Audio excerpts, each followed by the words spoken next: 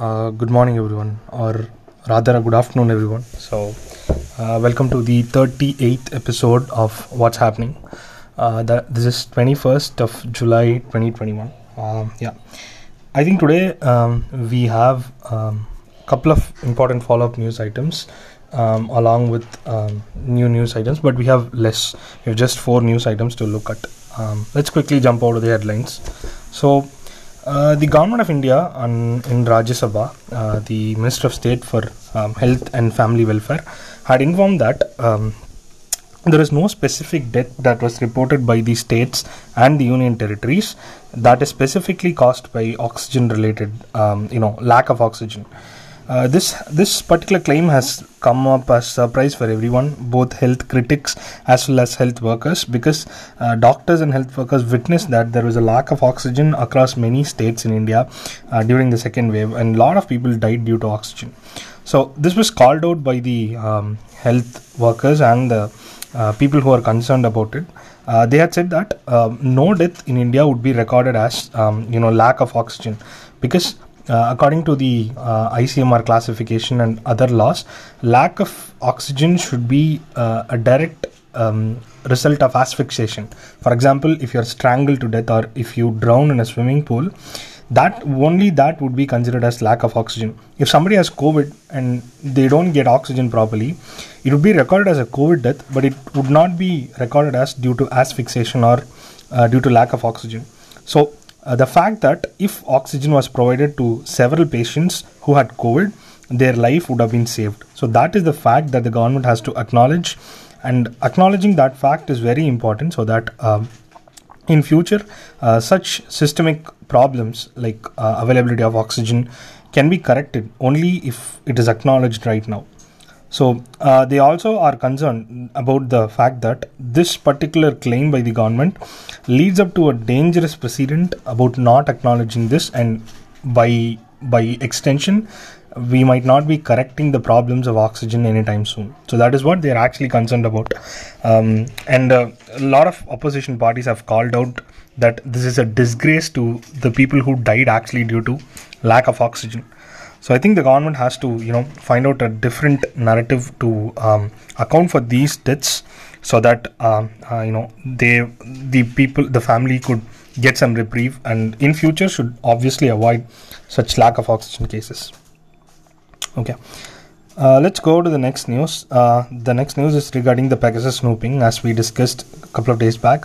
Pegasus snooping has been creating a problem in India, and the government has been pulled into discussion at the Parliament House itself, and a lot of opposition parties are slamming the government, and the government until now has not denied or accepted that it has used Pegasus.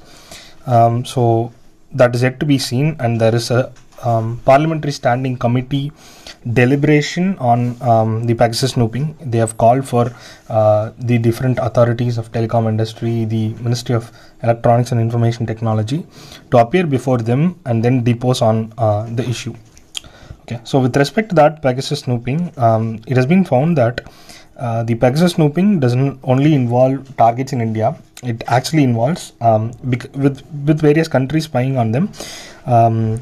10 different prime ministers of the world, especially the Pakistani Prime Minister Imran Khan, the French President Prime Minister Emmanuel Macron, also feature on that list. And apart from that, one of the staffers or people who worked for the previous WHO chief is also suspected to be a target in the Pegasus snooping. So it seems to be an international conspiracy by different governments. So this particular report, both that involves India and the world leaders, has been conducted, the investigation on it was conducted by 17 media houses. That includes The Wire, which is a digital media, print media from India, and also the Washington Post and Guardian, which are two famous, you could say, print media from UK and the US respectively. In addition to it, the Amnesty International Lab conducted the forensic analysis about the sources. So if they say French President Macron's phone was infected with Pegasus, they obviously couldn't get access to Macron's phone directly. but they had some other ways of verifying this information, after which they have put it out on the public domain. So it seems Pegasus snooping is something that's very big, that runs across governments. Let's hope it is as claimed by the NSO, the group that built the Pegasus software. It says it sells only to the governments, and governments use it only to prevent anti-terrorism activities and anything that prevents crime. Let's hope it's kept that way, and there should be more laws, better laws that holds people accountable for when such allegations come up. There should be someone who should be answering yes or no to these questions. Okay. Let's move to the India part. I have just one news item. That's a good news item, you could say. So, India has a border with many countries, especially one of the longest borders it shares is with Pakistan. And it also has a long history of conflict with Pakistan, both on the encroaching of Indian territory in Pakistan occupied Kashmir, as well as regular border skirmishes with Pakistan. So the two forces on the Indian side, the border is guarded, the Pakistani border especially is guarded by an organization that's called BSF, or Border Security Force, and on the Pakistani side, it is actually called as Pakistani Rangers. So these two are the organizations that guard the borders of these two countries. So there has been a long-standing tradition, even during especially after the three wars with India and Pakistan. There is a regular exchange of sweets during festivals, both Indian and Pakistani festivals. You could say, like, for example, recently Eid came, so we had an exchange of sweets. And similar way during Diwali also, something that's very famous internationally. During those times, sweets would be exchanged between these two forces. This was happening until 2019, and on 2019, the Narendra Modi government abrogated Article 370 of the Constitution of Jammu and Kashmir. So it removed the special status for Jammu and Kashmir. After this, the Pakistan exchange of sweets had actually stopped, and even after the Indian side tried to reach out to the Pakistani Rangers side in 2019 once, it was denied by the Pakistani Rangers. After the COVID wave last year, and then right now, only now, this has resumed. The Pakistani Rangers have also accepted these sweets and have exchanged sweets from their side as well. So this is seen to be a good start, though India and Pakistan may have many geopolitical problems in the foreign politics arena.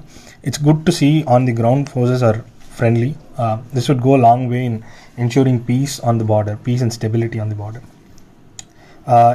To note that the BSF guards around 2,290 km of border, all of which is shared with Pakistan. It runs through around 4 states, Jammu, Punjab, Rajasthan and up to Gujarat. So BSF is the only organization that takes care of this whole stretch of border.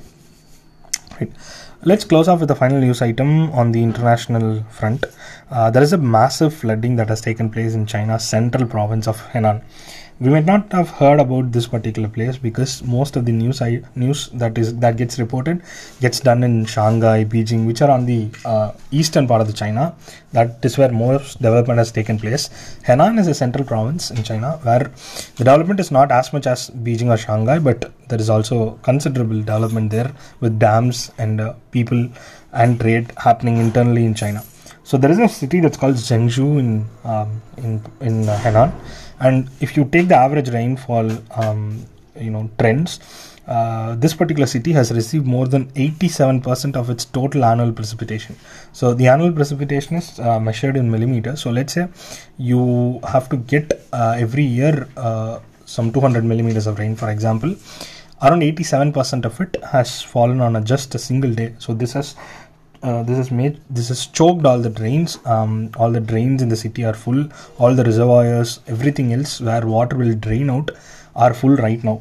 So there is no way to effectively transfer water to the sea with the existing infrastructure. All of this is full.